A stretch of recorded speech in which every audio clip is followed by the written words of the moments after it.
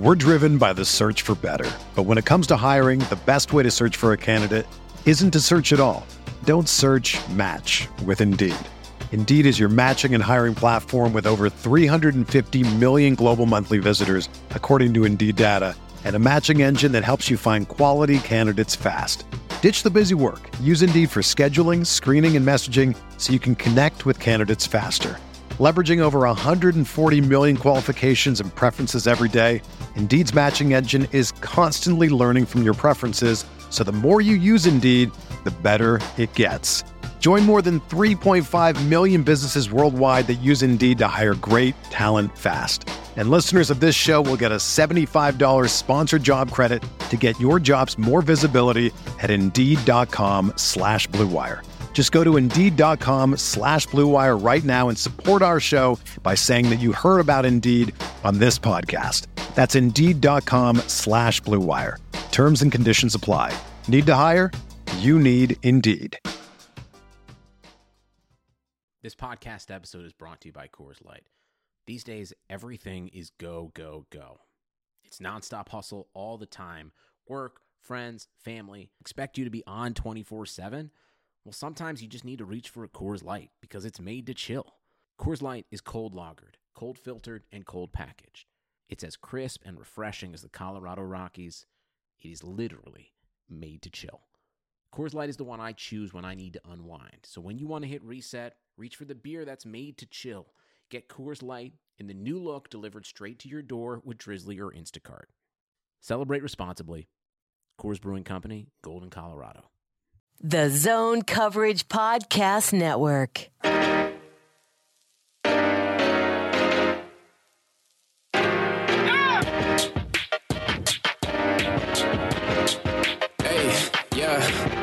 I feel like Kobe in the fourth This quarter. is the Dane Moore NBA podcast brought to you by ZoneCoverage.com, the Zone Coverage Podcast Network. Charlie, got one game of Timberwolves preseason basketball in the books. Neither of us were in Phoenix for the game, of course, but we risked the safety of our computers. It's someday we'll look back and be like, you remember how many times when we were younger we illegally streamed I had professional sporting events? I mean, not just this. Like, think about how every Sunday I do it. Sunday I stream Red Zone. One of my buddies texted me as the game was started, and he was like, honestly, it kind of feels good to be searching the depths of the internet for streams again. I mean, it's certainly a sign that you're a fan if you were doing that at 9:00 at night on a Tuesday evening to watch a Wolves Suns preseason game. I think it does speak to, at least for me, like what you and I were texting during the day, like, what if we can't get this? Like, how stupid is it? Like, the amount of brain power or just podcast hours that we've spent talking about a new roster and all the changes to the Timberwolves and everything that's happened with this team over the course of the past 6 months. And then they actually play basketball and we can't watch it. That would have been just like a real indictment, I feel like. I'm sure there's a reason, but it just seems so weird that you can't get a feed of that somewhere. Like that League Pass doesn't have the arena feed or something like that. It's a bummer. Right. If you're paying it, I understand if you're paying your money for the League Pass and you want to be able to watch the league, but it's an issue. Wolves games are blacked out all the time during the year. They can, I don't know, maybe if they just like bumped it to 250 and it's like everything. Yeah. It's everything. No blackout, no nothing, everything you could have. I don't know. Maybe that would fix it.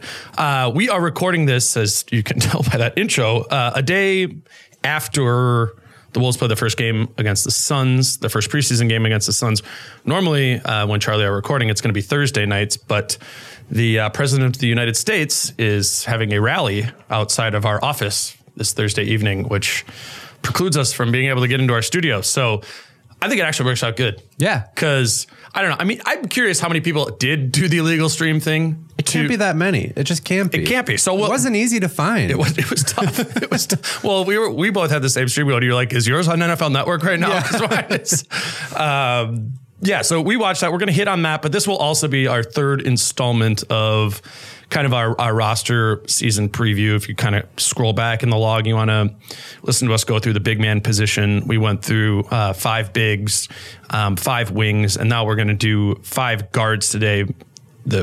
we split it up in a way where it's Jeff Teague, Josh Okogie, Jarrett Culver, Shabazz Napier, and Jalen Noel. So we'll get to that, but I think it is worth touching on some observations we had just from the game last night, actual basketball, seeing how these guys play together, or more importantly for me, who the coach is deciding to play, when he's playing them, and how he's playing them. That was... It was fun because we've talked about for the whole summer, like not only did the front office and the coaching staff turnover, but the roster did as well. And that combination of new players and new philosophies was bound to bring a lot of new stuff. And it was really fun to watch. It's probably the most informative first preseason game I can think of in a while, because normally, I mean, tracking back in my memory, you're looking to see the new player. You're like, oh, Brandon Rush or, something like that, whoever or even Jimmy Butler. Right. Mm-hmm. But yeah, it's just different. It's different because there hasn't only been roster turnover. There's new faces, but there is schematic turnover, cultural turnover, stylistic turnover, whatever you want to say. The Timberwolves feel more different this season compared to the season prior than any time I can really remember. I suppose there's probably a pretty big juxtaposition the first Tibbs year. With change comes a spark, right? Yeah. And this is the first time though that like so many of the key players have been turned over, especially if you consider the fact that Robert Covington only played 13 games last year. Like even that year when Tibbs came in, there was still Towns, Wiggins, Levine, Rubio, like the core players who were going to eat up a majority of the minutes were still there. And this year it's really just Towns and Teague. Well, and Wiggins. And even just with the starting, let's just look at the starting lineup, right? Like, okay, so you got continuity in the sense that you have Cat, Wiggins, and Teague. You have that, but Covington is not only a player who only played 22 games for the team last season, but he's also playing a new position this season. That's very different. And then Jake Layman is now into this group, essentially kind of replacing Taj Gibson or Jimmy Butler, depending on how you look at it. And that's just a wildly different player. And then you get to the bench and it's completely different. Whether you're talking about Jarrett Culver, Shabazz Napier, down the list of the 15 guaranteed rosters, guaranteed contracts they have right now, 8 of them are new. So it's more than half the team has turned over, and that makes any basketball, even if it's against the Phoenix Suns in a preseason game on an illegal stream in a computer, it makes it intriguing. What was just big picture, your biggest observation from that game? Well, what popped? Well, what popped was going into it kind of to the point you made about Jimmy Butler. Like when a new player comes in, especially one that's supposed to assume a pretty big role, that's like the most exciting thing to see. But Jimmy Butler was also a superstar in Chicago before. So I had somewhat of a known quantity. Yeah. You'd seen him play a lot of times. So I was so excited to watch Jarrett Culver because I had watched him in that Final Four run, and I had done a lot of going back and watching his film, but I hadn't seen him play a game, and especially not an NBA game against NBA competition. And that was so exciting to me to see, how does his size look against this competition? How fast does he look against this competition? What does his shot look? Because I haven't been at practice watching him shoot a bunch. And so that was fascinating to me. So he is what popped to me. I don't know if that's just because it's what I was paying attention to so much, or if it's because he looked good, because I do think in general he looked good. I was surprised to see them put him out there as the point guard in that really fun lineup. I was like, this is totally different. Yeah. He's actually playing point guard. I mean, that, even if they're just testing that says a lot to me. Yeah. I mean, I've really shifted the way I'm thinking about the point guard position this year from one preseason game. I know that seems kind of like reactive, but not only that he did play point guard, but that's where he looked most comfortable. Yep. I'm at least putting a pin in that and saying, okay, if this does prove true, give us the whole preseason, even give us, 10 regular season games or something.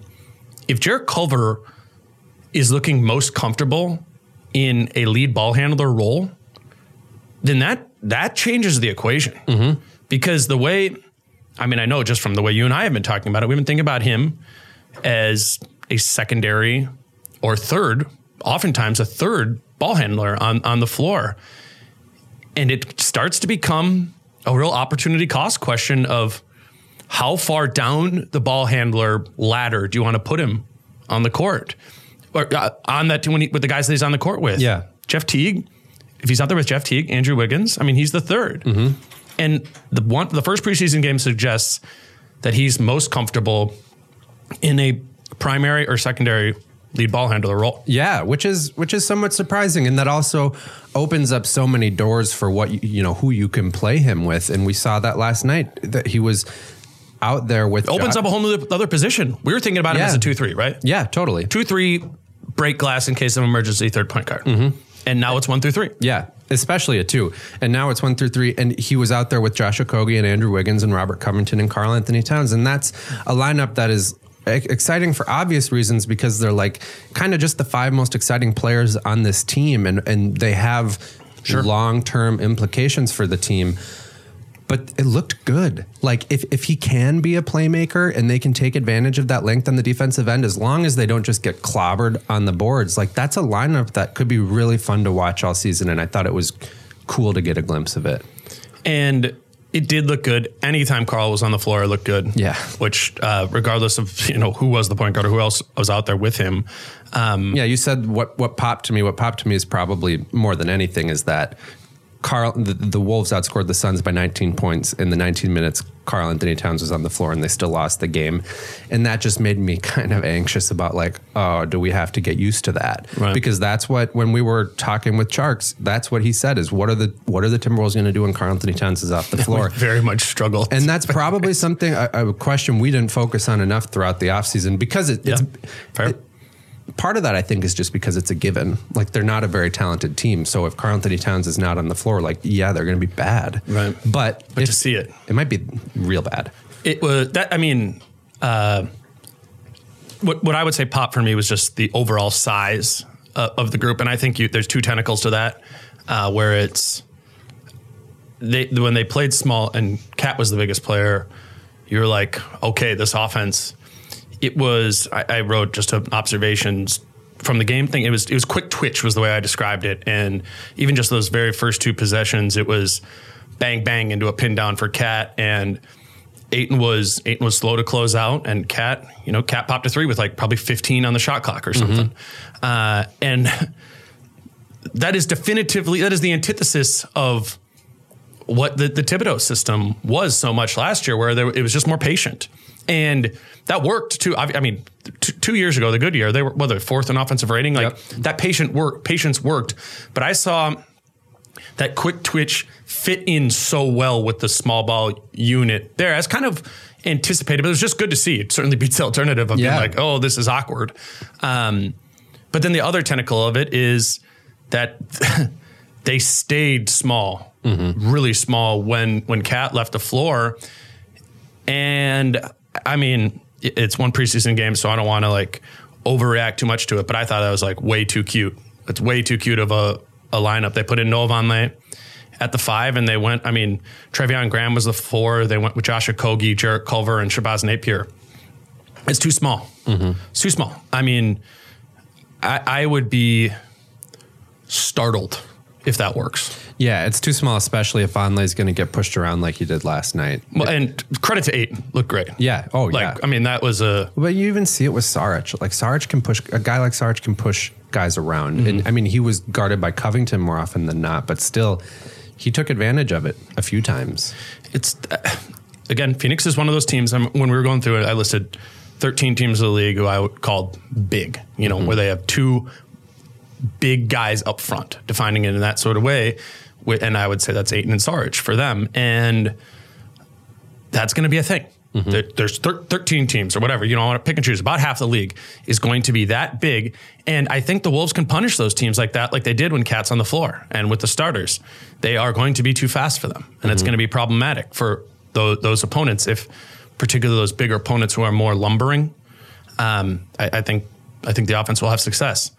But for at least in that game, for every degree of success I noticed them gathering from small ball, they lost it on the defensive end and with the second unit. Yeah, like to a mag. I mean, you could see it with the first unit too. Like they looked really good on the offensive end. They were still letting in a lot of buckets on the defensive end. And then once Karl Anthony Towns goes off the floor, that dynamic gets, magnetized majorly. Like it's crazy.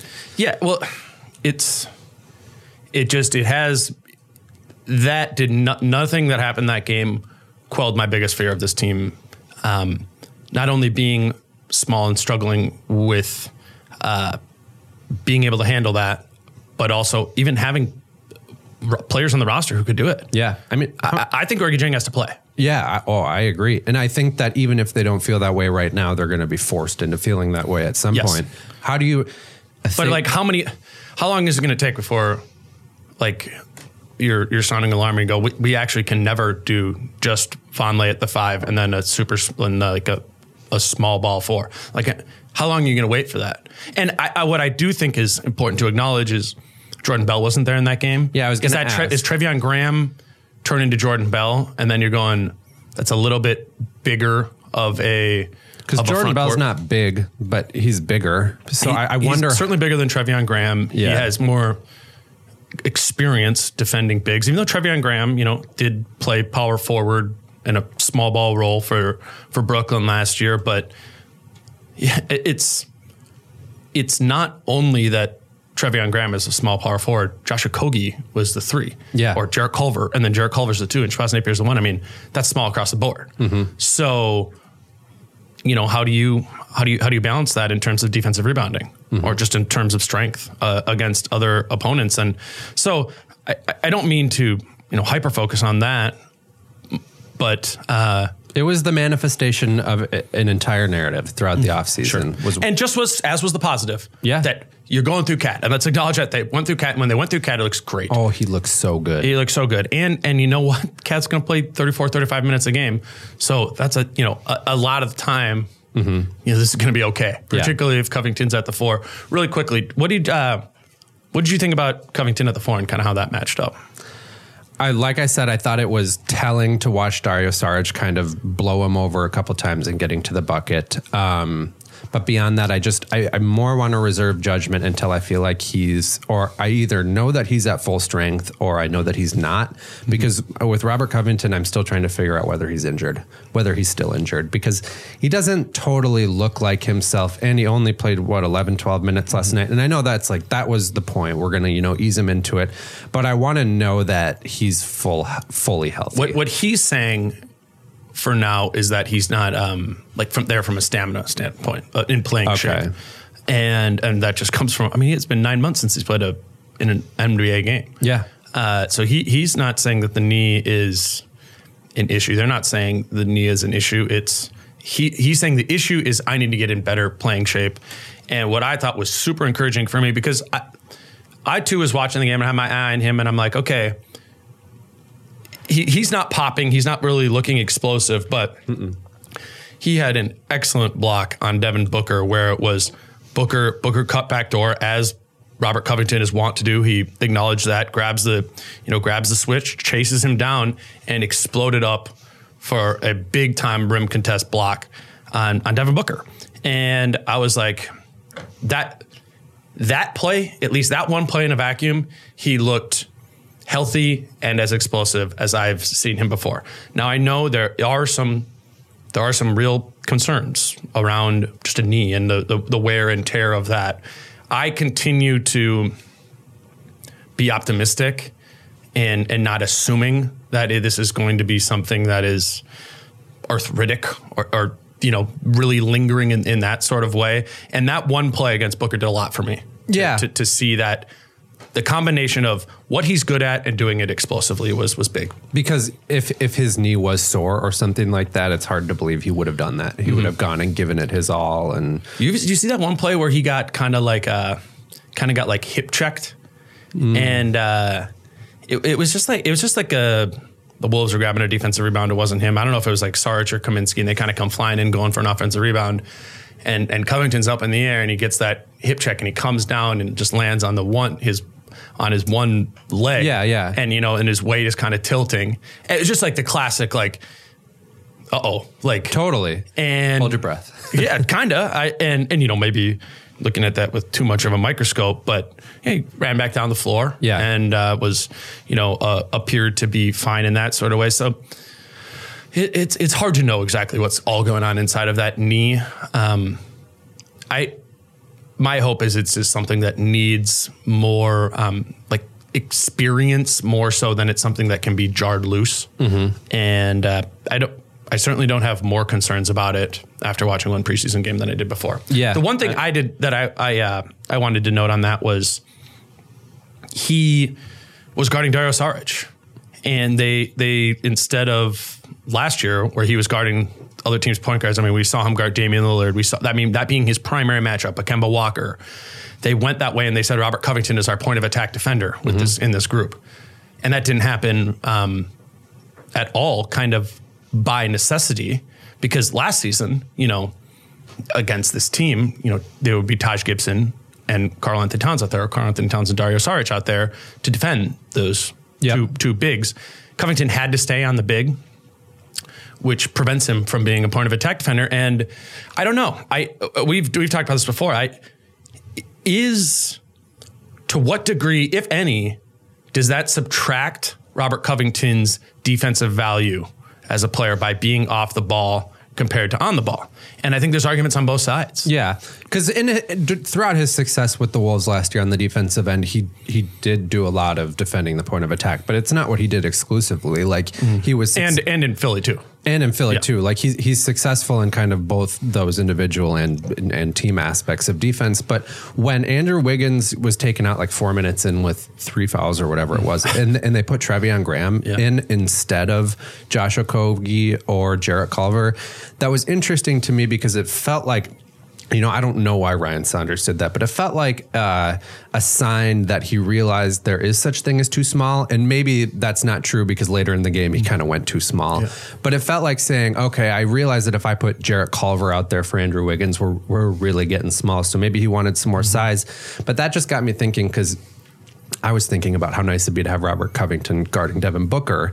And it made me think about more lineups with both Robert Covington and Treveon Graham at kind of like the 3/4 next to Karl-Anthony Towns, and how that could be versatile because they can kind of both be big enough to defend most power forwards, both reliable as help defenders, and also both, pretty good point of attack players. Right. It was interesting. I thought that they started the game with that was Jake Layman's assignment was Devin Booker, and then as you said, Wiggins picks up those 4 fouls early. He's out of the game. Treveon Graham comes into the game, and his primary then they went, I've got Booker. Layman slid over to Cam Johnson. So the kind of prioritization of, who are we going to have on Booker? And it wasn't exclusive, because they were, if they were in transition, or if there's some sort of screen, they're switching, or switch partners, same size in that sort of way, where it wasn't a big deal. If it was Layman versus Graham versus, even Wiggins, when he was back in there, took some of that possession on Booker here and there because it was all interchangeable. But it said something to me that, okay, Jake Layman is going to be our point of attack defender, at least for that game. It's going to be our main point of attack defender on the opponent's best wing player. Covington is not. He's going to guard the 4. And then when Treveon Graham comes in, we want him to be that guy over Layman and have him kind of slide up onto the, a wing or something that way. And I don't want to be over obsessed too much about those guys played like a handful of minutes together, but the first quarter you're trying, and you're and even in preseason you're more strategic, and you could see that. You're trying to execute something, and that's what they were trying to execute, which I wouldn't have guessed. That's gonna end up being the big push and pull with Jake Layman, because he does have these offensive capabilities, like his willingness to move off the ball, that makes him a good fit within that starting group. But he might not be as good of a point attack defender as, I don't think he is as good at that as Josh Okogie is, and he might not even be as good at it as Jarrett Culver is against certain opponents, like against point guards. Yeah, so. I really don't know yet. I don't feel like I have that figured out, because we've been talking about it, and so I've kind of tried to go back and look at some stuff. He was so clearly in Portland the 5th guy. It was just like, you're out there. We're not using you as this like chess piece to take over a specific role. We want you to be the fifth guy. Don't mess up. And now when they play Phoenix, they do that again. You say, okay, you're going to play 30 minutes tonight, and we're going to have you, for a lot of those, guard Devin Booker. I mean, that is a role. That is like a serious role, and I don't think we have a track record in Jake Layman's career to know if he is good or bad at that, or somewhere in between, and that will be, we're going to get data points on that, I think, even over the preseason. Yeah, and maybe that was more of just, let's throw him into the fire a little bit. I mean, one data point might be that he was the fifth guy in Portland. Like, if he was a super good wing defender, they probably would have had him do it. But you're right. Like, some players are just young, and like that Portland team did have good players on the wing who could defend well. So that'll be interesting to watch. I know we both projected or guessed that Jake Layman would be the starter a few weeks ago, but were you at all surprised, even though that you thought that was I wrote something a month ago where I kind of did all the options of who it could be. Yeah, you made a case for everyone. But Layman was who I, put my quote unquote money on, but I wavered off of that. Like I totally did, as I thought mostly more about the size thing, that I thought Noah Vonleh made a lot of sense if you're playing a team like Phoenix. So I thought that was a possibility. And then it just seemed like there was a decent amount of buzz about it being Josh Okogie. So I kind of went into that game. And then there's also the fact that they picked a guy 6th overall in the draft. Right. Yeah. And I think Jordan Bell was out of the equation for that game because he was injured with a calf strain. But yeah, I didn't know. I certainly didn't know. I would guess now that first game of the season against Brooklyn that it will be Jake Layman. But Ryan did say at practice on Tuesday that we'll probably try different starting lineups throughout the preseason even. Oh, okay. So, I mean, let's not give this job to Jake Layman right now. There's going to be differences. Well, just for the sake of gathering another data point in the next preseason game, which is tomorrow night, Thursday, against the Warriors, who in an ideal world would you like to see start?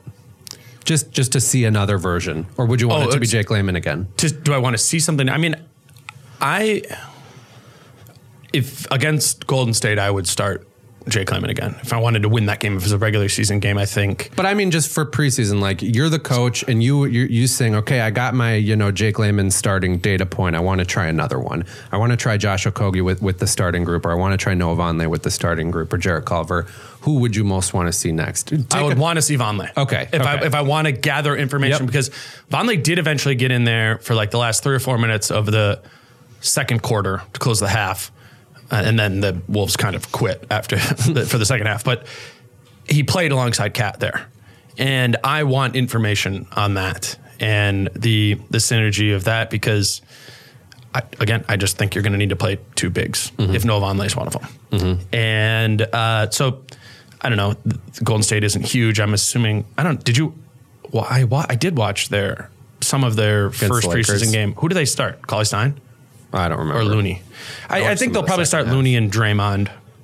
And then it's just Covington kind of makes sense to start there. But if I want more information, that's what I want more information on is 2 big sets. So I would say Vonleh. It was really interesting to see Phoenix pay no attention to Noah Vonleh beyond the 3-point line last night. Totally. And he didn't shoot. No. He didn't shoot. Ayton was just sitting at the nail, basically. Yeah. Like, I mean, kind of hand out, like, if you start loading up, I'm going to close out. Yeah. But that did not happen in New York. I've watched all of Noah Vonleh's threes in New York last season, and if he was left open in those situations, he fired them. So I'm like, it was like 4 straight possessions. He caught it there, and he just kind of went into, like, the Andrew Bogut up there, where you just kind of start pivoting and looking for a wing. I was like, wow, not even squaring to shoot. No, just looking for the handoff. That was, and I wonder how much of that is, he is definitely being told that. Yeah, so that could be quelling a little bit of a fear that we've had, that he might kind of go rogue at times within the offense and just take shots whenever he gets them because he wants to get his. Well, he certainly didn't go rogue there, but he certainly went rogue in that. I mean, Noah Vonleh looked awful in that game. Terrible. Both ends of the floor. I mean, again, one preseason game. Yeah. Awful. It was bad. How many minutes? He ended up getting 15 minutes. Yeah. It's just so hard It's so hard to not overanalyze this the only one data game point, we've seen. This one data point, awful. Both ends of the floor, awful. Yeah, that's it. But DeAndre Ayton, we didn't talk about Phoenix all. That team, I'm excited to watch them. Like Rubio and Ayton, like that's got some Rubio Peck vibe to it. I mean, Rubio he was always going to get the Rubio bump. Ayton. Yeah. Ricky Rubio is just so good. I would just say he didn't even need it in that game. No. He was independently a force down low. Totally. And Ayton had an underrated season last year too. Because everyone's like, oh, you can't shoot. And then there's a couple things get highlighted where he gets cooked in pick and roll and like, oh, he sucks. Should have been Luka. Should have been Trey. But, I mean, yeah, still should have been Luka and Trey. But he wasn't bad. He wasn't bad last year. And I think, I don't know, that again, his one data point has me somewhat encouraged. But I do want to get to the guards and go through them because we haven't dug into them at all this year. And again, the 5 we're going to do are Jarrett Culver, Jeff Teague, Josh Okogie, Shabazz Napier, Jalen Noel. Trevion Graham, I would say he played some too last night, but we talked about him in the wing segment of this, or the previous show we did there. Yeah. So those are kind of the 5 guards I'm looking at. And we could talk about what we saw from Jarrett Culver last night in this, but let's dig into him. And first, they'll do his stats from Texas Tech and his contract. Last year, 18.5 points per game, 4 assists, 6.5 boards, 30% from 3. Those numbers, those counting stat numbers, are just about double his freshman year at Texas Tech. Everything, he had a much bigger usage in the team, and he scored more, rebounded more, had more assists. The only thing that really dropped is his freshman year, where he was used much more in catch and shoot situations. His 3-point shooting dropped from 38% down to 30% as a sophomore. And then his contract.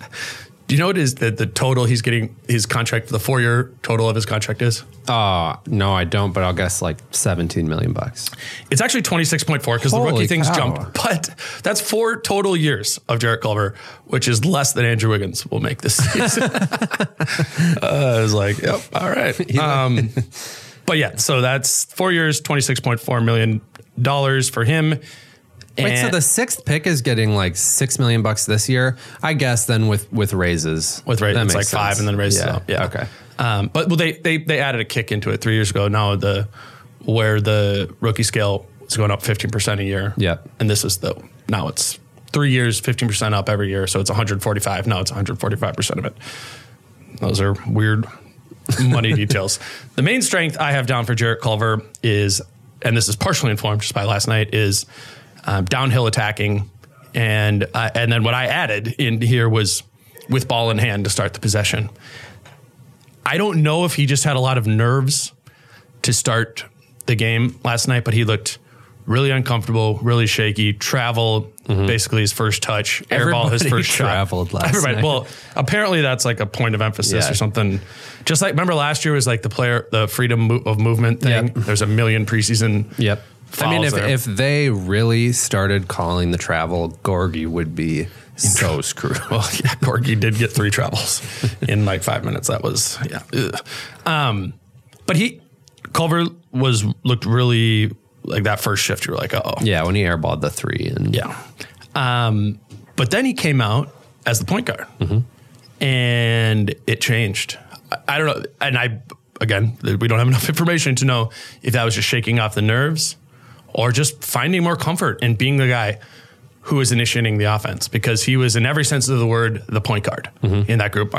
Quite literally, Shabazz Napier and Jeff Teague weren't on the floor at that time. And when he was doing that, he looked comfortable. He got the screen. And a couple of times, what I saw him do was, we knew he had a good first step, but the timing of his first step looked really good. Kind of having that first step beat the defender to opening up the gate, and it got him to, I don't remember who was guarding him, but twice, just to really get all the way by his defender and get to the rim. And that impressed me, and he just looked so much more comfortable in that role. And I can't help but have that kind of infect my mind in the way now that I'm thinking about Jarrett Culver and starting to think, I don't know if it's going to be good if he's the 3rd ball handler. Yeah, out there with groups. For him, like for the team. Because if what he is most comfortable in is being a primary or secondary ball handler, by putting him down to 3rd in that pecking order, which would be playing with 2 of Teague, Napier, and Wiggins, then you shouldn't be doing that. There's going to need to be some sort of compensation in a way, which I would think would be staggering him and Wiggins in some sort of capacity to make that work. Is that kind? I agree with you. Overreacting? No, I mean, we're definitely overreacting on all of this. But I do agree with you. I actually think that the ideal world is that either Culver is even, maybe he showed glimpses that he could be a pretty good initiator this year.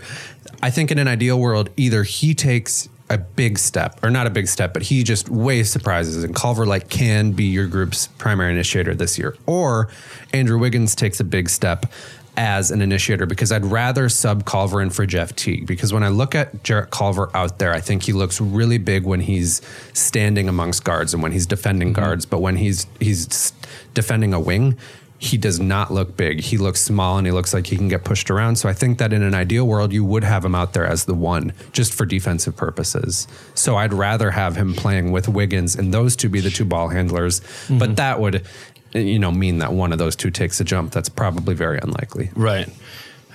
Yeah, I'm not saying I don't want him to be playing with Andrew Wiggins, but if I were Ryan Saunders, I would be looking to make as many of Jarrett Culver's minutes that he is going to be playing with Andrew Wiggins, where there's not another point guard on the floor. Without Teague. Without Teague or Napier. That at least seems worth trying, because I'm concerned about him being the third guy and not finding comfort there. I think it's okay if he's out there when Wiggins is off and it's just Culver and Teague, or just Culver and Napier, because then he's the secondary. You know what I'm saying? So basically, just in a nutshell, don't get down to 3. Yeah, don't have him out there with 2 other ball handlers. If he is in fact most comfortable in that role. Yeah. Which we don't know. It just looked like that in the first game. And what's most likely, kind of as we've talked about, is that he can catch and shoot threes a little bit better than we think he might be able to. So maybe throughout the season, he gets more comfortable in an off-ball role, and he can be out there with those guys, and then, or with several other ball handlers, and then his ability to create just becomes even more valuable, because you can play him on ball and off ball. But as of right now, based on our 1 data point, that seems less likely than it did a week ago. Right. We've got a lot of 1 data point talk. Yeah. The weakness I have down, and it just kind of broadly touches on the concern of that 3-point shooting number and the 30% in college, and just kind of the way in which he shot at Texas Tech, the shots he was asked to take. And I think you can kind of spin that in 2 different directions. At Texas Tech, he's shooting off the bounce so much and so frequently. Those off the bounce shots were 2-point kind of pull up sort of looks, quite frankly, Wigginsy, but in the college game was a little bit more effective. I think I've been fairly bullish on the notion that I don't think he's a bad shooter, and that we've been stapling him too much to that 30%. But I am seeing a hitch in his jump shot it's just when we do get to go to practice, because he's the person I know the least about. He's the one I focus on the most. And it's just in an open gym setting doing shooting drills. But I see a hitch in his shot, and I see the hitch be more noticeable when it's coming on the move. And that's just only natural. Everyone has that. You're on the move, your feet aren't as set. You're not then, and if your feet aren't as set, you don't have as much explosion from the bottom of your body. You're launching more at the top of your body. That's what a hitch is. So any coach would say the best way to compensate for a hitch until you can kind of work it out, which Tyus Jones parallel, this happened with him, is to find catch and shoot situations, because then your feet are set. You don't need that extra launch. I would be really trying to say, okay, if you're going off the bounce, we don't need the off the bounce into a 3, which for a lot of players, that's what you want. For him, for now, his comfort zone, work 1-2 dribbles into that 16-foot range and go from there. It doesn't need to be a contested mid-range all the time, but find your comfort in your jumper through that, and then let's kind of expand it out, because off the bounce, I don't think he'll be, unless it's a pure catch and shoot situation, I don't think he's going to be a quote-unquote good shooter to start this season. No, I mean, his shot looked bad. It looked really bad, just kind of seeing it live for the first time. It was weird. So Tuesday at practice, were there a while before, and he was out there just shooting. And I probably watched a good 50 of them, and I was like, okay, this probably does need some work. Yep. Because he was moving, and basically what I had seen before that had given me some encouragement was watching that his shot mechanics did look consistent. When he was just in catch and shoot situations, or I just seen him shooting in an open gym setting, and his mechanics looked okay. But as he started moving into his jump shot, there was more inconsistency in those mechanics. So I don't know. And that's also just one data point too. Yeah, and that just goes back to the point of him being more comfortable in an on-ball role. I mean, if he doesn't have any confidence in his shot, it's hard to have him out there, playing anything but ball handler. Do you have much of an opinion on his defense yet? No. I just keep the more that I watch him, and the more that he looks big out there. He did look bigger than I thought. He looked bigger than I thought out there, and that just in like the lanky big sense. Yeah. He's not like buff, super buff yet, but he's just big. He's broad. He's tall, and that just keeps bringing me back. Which like his weight doesn't suggest. Yeah. So it's like it's an image thing or like an aesthetic thing, right? Yeah, totally. And did the measurements come out? He's like 6'6", right? He was at the combine like 6'5.5". Yeah, no shoes. Yeah, so probably close to 6'7" with shoes on. I mean, whatever that means. It's not really significant, but that just keeps bringing my mind back to the idea of developing him as into a point guard. Because if you can have a point guard that's 6'6", 6'7" on your team, that just becomes so valuable in today's NBA, especially on the defensive end. What you can do having him be your one instead of Jeff Teague when you're matching up against some of these teams is awesome. Let's move on to Jeff Teague. Contract, 1 year, $19 million. Last year, he scored 12 points a game, 8 assists, 2.5 boards, 33% from three, which was a low 3-point mark for him. It was also his lowest permanent volume of threes. He shot less threes than he had since the 2011-12 season, and it was his worst overall true shooting percentage since his second year in the league, which was 2010-11. No breaking news there. We know that Teague struggled last year. At least partially hampered by injuries, for sure. Not partially, he was. From the get-go of the season, he told us he was never healthy. And they were like the nagging ones that he could play through. But if we want to make excuses for him, that would seem like the most fair explanation of a dip in those numbers, outside of obviously just the chaos of last season impacting that as well. I don't have any strong Jeff Teague takes from the first preseason game. He played it like a vet. He looked like it's preseason. Yeah. I thought especially in the first quarter or in his first shift out there, you could tell he was really trying to run. He's trying to get the ball across half court with 21 seconds left on the shot clock. And that tapered a little bit as just the game got into more of a flow, and there did become a little bit more of like the annoying Jeff Teague dribble. He had one of those dribbles pretty early. Yeah, and that's probably just going to happen, and that kind of has to happen sometimes. Yeah, we can't every single time that happens slap him on the wrist. Like no, but it was good to see that, despite the fact that it broke down once in a while, he seemed like he was really trying to push the pace. So as I'm said before, caught on this Culver thought and just thinking about Jeff Teague, and I've thought about how can Teague play with Napier? How is Teague gonna actually fit into this point guard role? And it's not gonna be you are the guy point guard. We are super reliant on you. There is going to be some impact where they're gonna have Napier. There's going to be some Andrew Wiggins initiation. There's going to be Jarrett Culver apparently. And then obviously they want to have Cat be a facilitator to some extent too. So I just really started thinking about Jeff Teague back in Atlanta, Jeff Teague in Indiana. And I was actually just right before this was going through and remembering this isn't new for him. He's always, not always, but the last handful of years has had another kind of point guard nipping at his heels. And that was those 2 years in Atlanta, even when he was the All-Star, 2014-15, that was Dennis Schroeder. And he also had Horford and Millsap, who were both great passers as big men. So that's what I'm kind of saying. He doesn't need to be the king point guard. He's done that before, and he was with Tyus, said publicly numerous times, I want Tyus to play more, and complained about whenever he played over 40 minutes a game and said it didn't make sense to him. He's not one of those guys who is demanding a massive role. I don't think that's not his personality. And he didn't do that in Atlanta. No, they were known for being a team that shares the ball and moves the pace. They had 4 All-Stars that year, right? Yeah. Like it's weird.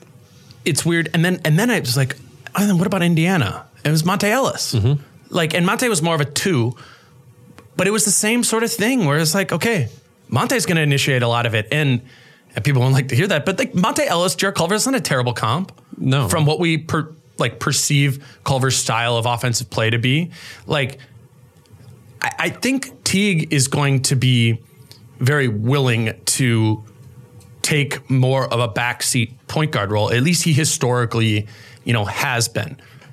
Now my concern, though, in going through and looking at those numbers is in the time he shared the floor with Schroeder those 2 years, terrible. It was terrible. Like it was his worst net rating of really any of those guys. The year right before he left Atlanta, he was positive with basically everyone he played with, but with Schroeder, not a ton of minutes, but it was -11. Was that the year? Was that like Schroeder? I'm trying to remember if that was when Schroeder was really bad or when he was. No, that was like when better. Schroeder was coming on, and they were like, "This is kind of a thing." Like Schroeder's the young guy, like to take away from Teague, and they didn't play together a bunch. But then once they started doing that, they at least I obviously don't remember all those games, but statistically, it was not a good pairing to play Jeff Teague with another guard in that sort of capacity. And then I went to Indiana, and it was the same thing with Monte Ellis. And he played with Monte a ton, and it was his worst 2-man net rating as well, like by far. So I think Jeff Teague is both willing to share point guard, lead ball handler duties, yet I don't think his game is suited to do that. Yeah. Which is concerning. And if that is the case, that's a problem for the way that this team is describing they want to play, with a handful of different ball handlers and a handful of different roles for their point guard to take on, because statistically speaking, Jeff Teague has never been good at handling that type of role. Well, I wish we would have gotten more evidence of how Teague and Tyus Jones could have performed together, because they did show some flashes, and maybe it's just... He certainly wanted to. Because Dennis Schroeder and Monte Ellis are gunners. They're like, selfish is a strong word, but they're self-centered basketball players. Well, I would say they're both selfish basketball players. Okay.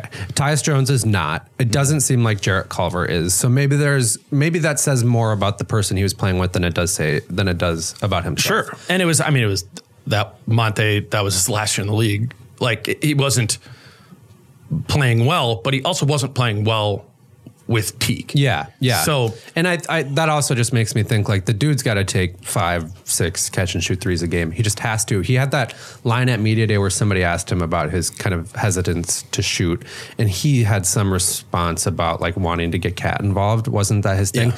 And it's like, dude, that's such BS, man. We're talking about catch and shoot threes. Like, even when Cat passes you them, like that's not an excuse. So he's got to get over that. He said that he and Ryan. So he spoke a couple days into training camp to us, and he said him and Ryan have talked about that specifically. Oh, good, because he's a good shooter. A fine decent shooter, yeah. On this team, good enough. On this team, he's a good enough shooter to take 5 of those a game instead of 2.5.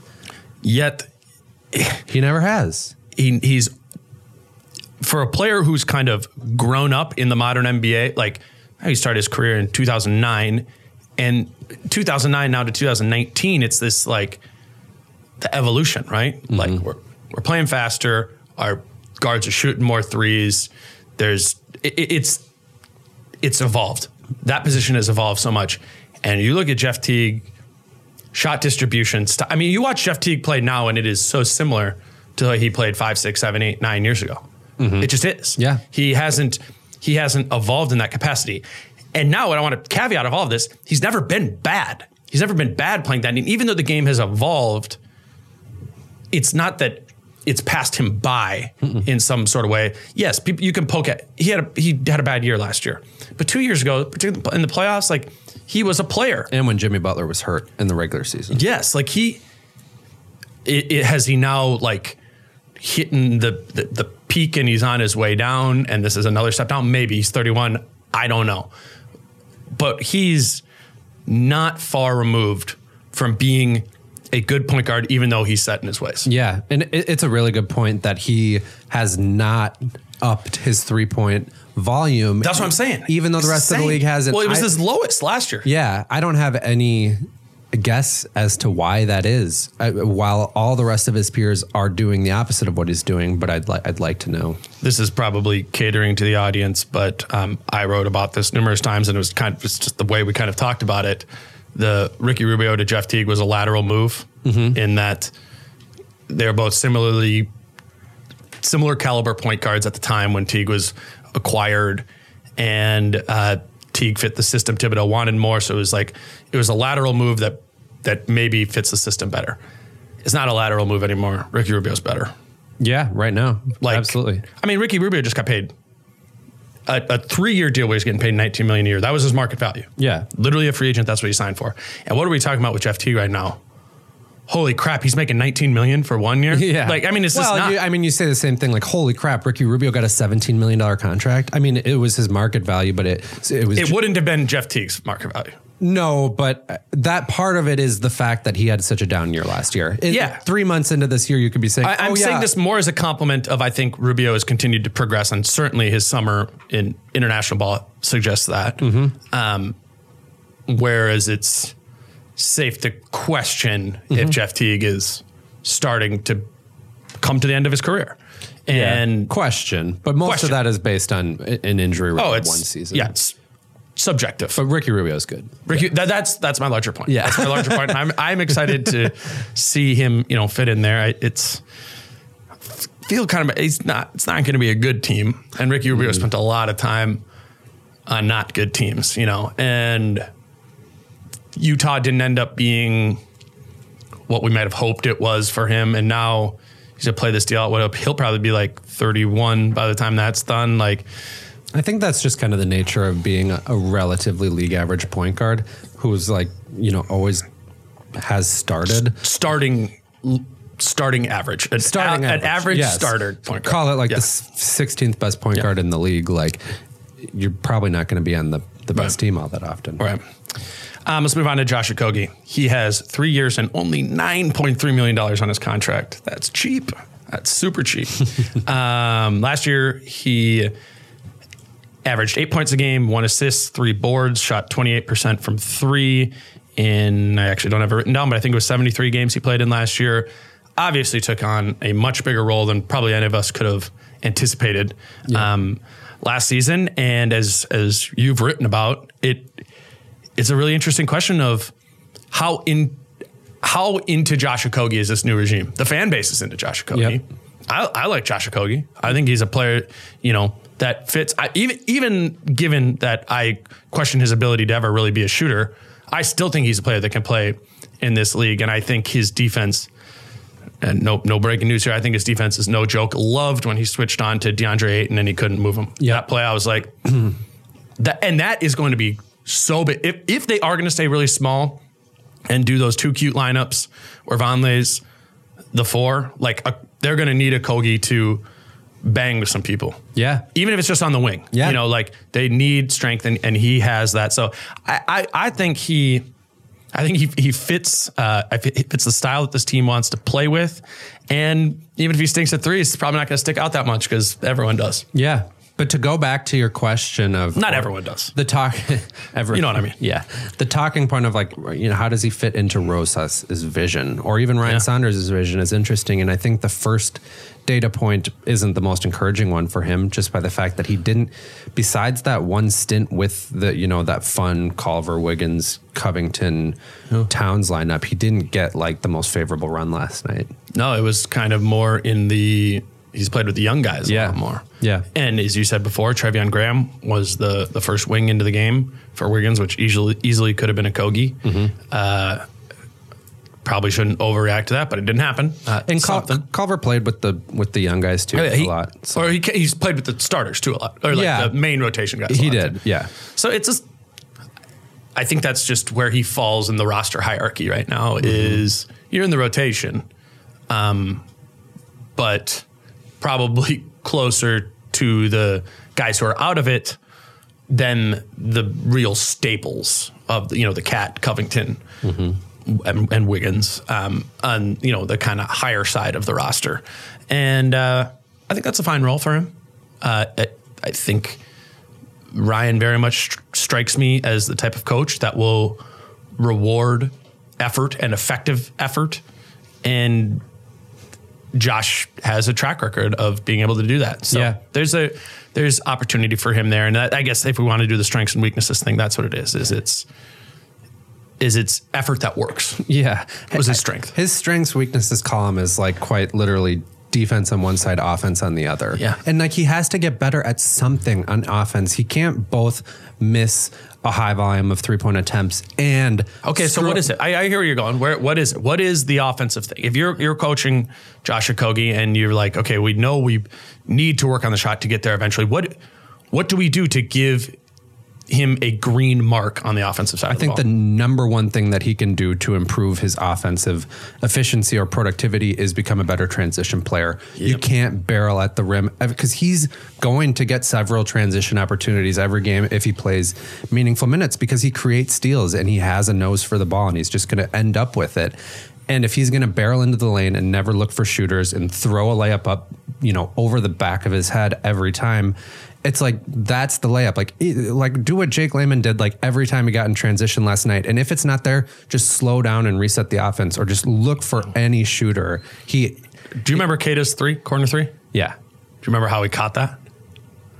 It was semi-transition and Josh is full on barrel mode to the rim. And he kind of gets met at the rim and it was on the far side of the screen. So I'm like, you can't even really see him. He's being like enveloped by Saric or Kaminsky or something like that, one of their big guys. And all of a sudden this just like weird zip basically from the far side block to the close side corner where Kate is wide open for a corner three. The ball just shoots out and Kata catches it, knocks it down like a basically wide open corner three. And I was like, okay, maybe that's what effective like Josh Okogie looked. It wasn't pretty. It was not pretty. It's never pretty with him.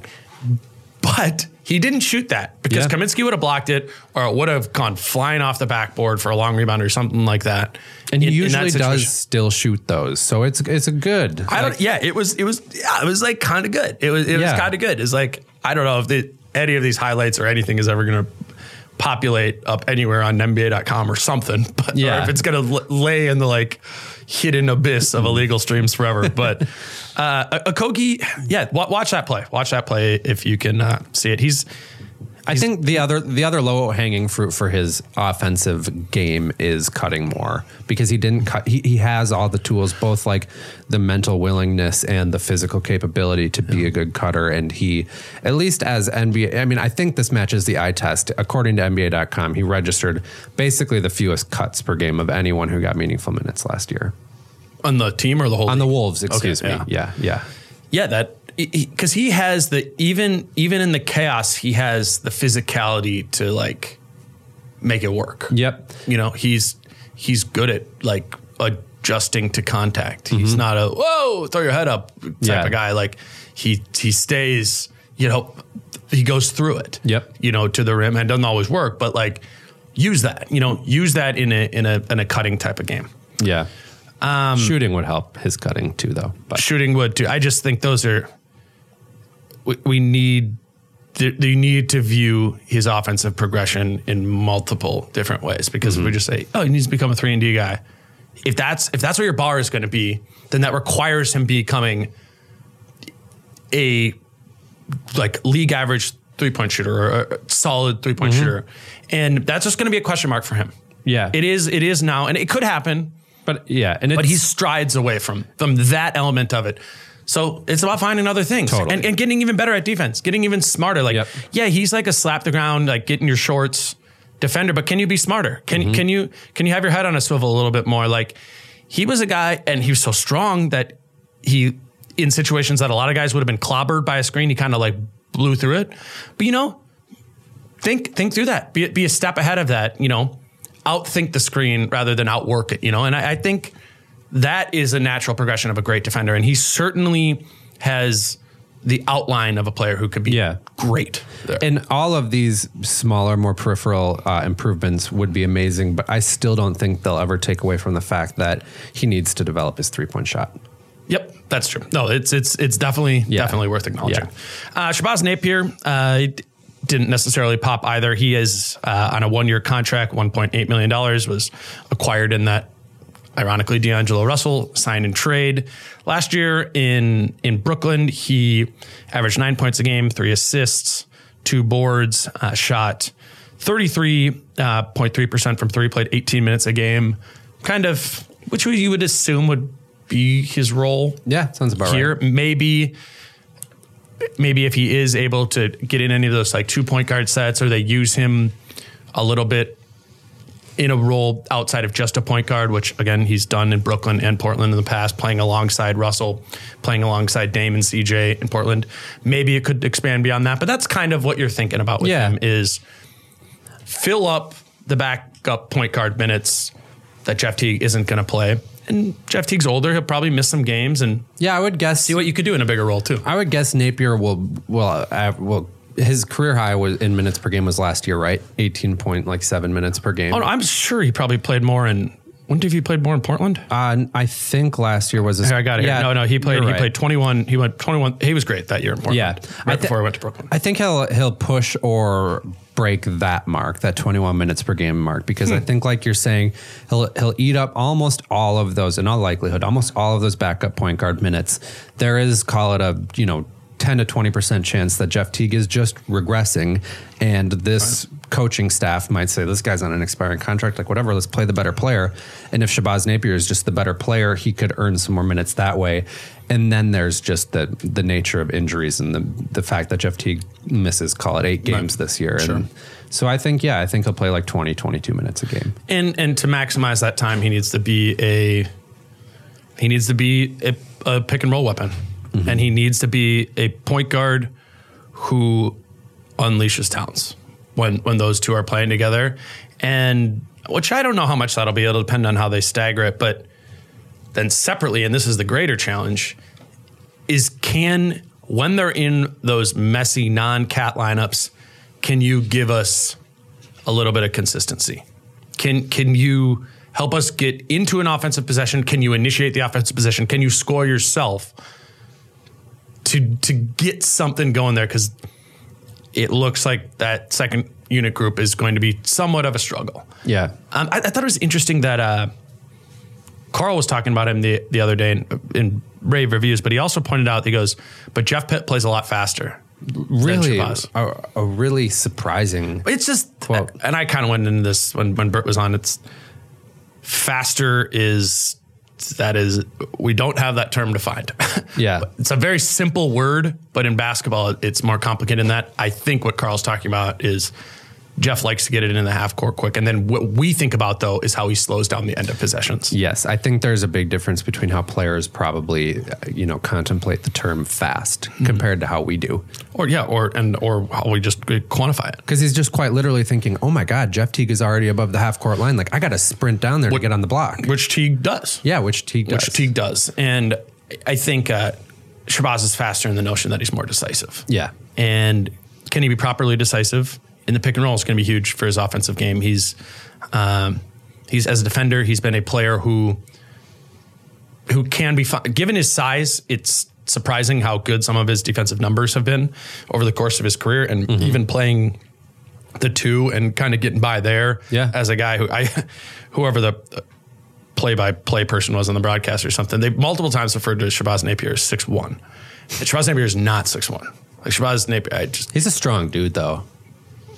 I don't know, man. He's not huge, but like you compare him to some other of those like 5'11", 6 foot guys. Like, I mean, Teague I think I disagree. Really? Teague is the ultimate like 6 feet but big. Sure. But like compare Shabazz Napier to Tyus Jones. Like I think Napier's got some more bulk to him than Tyus does. No. No? No. Tyus I got to see bigger. Napier in person. Yeah, I'm that's what I'm going off of. Yeah. Is standing next to him. Yeah. And he's a lot smaller than me. Like arms-wise. Arms-wise, Tyus is bigger. Really? Yeah. Mm-hmm. Look, particularly new Tyus. Look, check out some. I ran into Tyus at Brugger's recently, and I mean, hey, I mean he's big. Yeah, he's bigger than he looks on. Tyus TV. came in real small. Tyus has put on some. It's fine. Like Shabazz can be small and still be effective. He has been. Mm-hmm. Again, he's the same size he was 2 years ago in Portland, and it worked. And they got by defensively. They were good at defense that year, actually. When he was there, and which Portland, Vanderpool, all that's a strength or a positive in his column, that he's familiar with that system and familiar with not only playing with Vanderpool, but he has experience playing with Noah Vonleh. He has experience playing with Jake Layman. Like, he's fit theoretically for a brand new player, should be somewhat seamless. Yeah. And I think that the point that you brought up to start off this whole section was spot on, because he is going to have to be like the organizer of a really messy second unit offense. And it's going to be a challenge unless some of these players really surprise. And that doesn't. Or if there's just a big staggering that ends up happening. Yeah. Like, a lot of this can change if Wiggins is like kind of does the Covington last year, mm-hmm. where you're the first sub out of the first quarter, and then you're like, taking on. I mean, you can change the way. You can mess around with the identity of that second unit, even if it's lacking talent, lacking size, lacking whatever. That second units, this isn't like hockey. It's not 5-5. Obviously, mm-hmm. I'm not saying you think that, but it's there's going to be some staggering. Inherently, there's going to be staggering, and it's going to be on Ryan Saunders to appropriately stagger. But no matter what, Shabazz Napier is going to be a fulcrum of that group, because I think he'll play a lot without Cat. Yeah, exactly. And staggering, playing with Andrew Wiggins instead of Jake Layman, like, as it relates to organizing an offense, might be convenient, but it's not a huge plus. It's mm-hmm. more about the fact that he'll probably play less and less with Towns and Covington. Yes.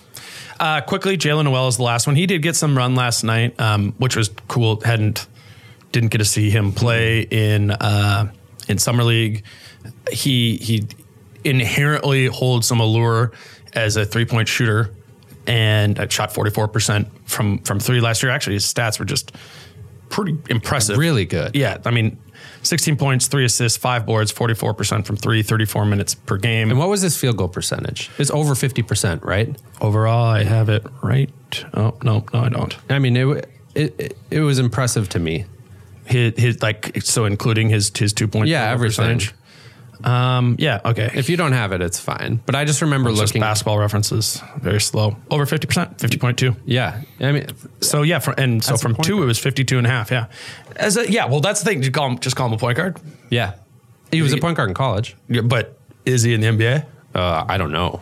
Yeah, I guess I don't know either. Like but he didn't. It's worth noting that he didn't play that at all. Once they got into the second half, play the guys who aren't going to play group mostly. It was Tyrone Wallace was the point guard, and then they went to Jordan McLaughlin, who is the two-way guy who's a point guard on a two-way contract with the Wolves.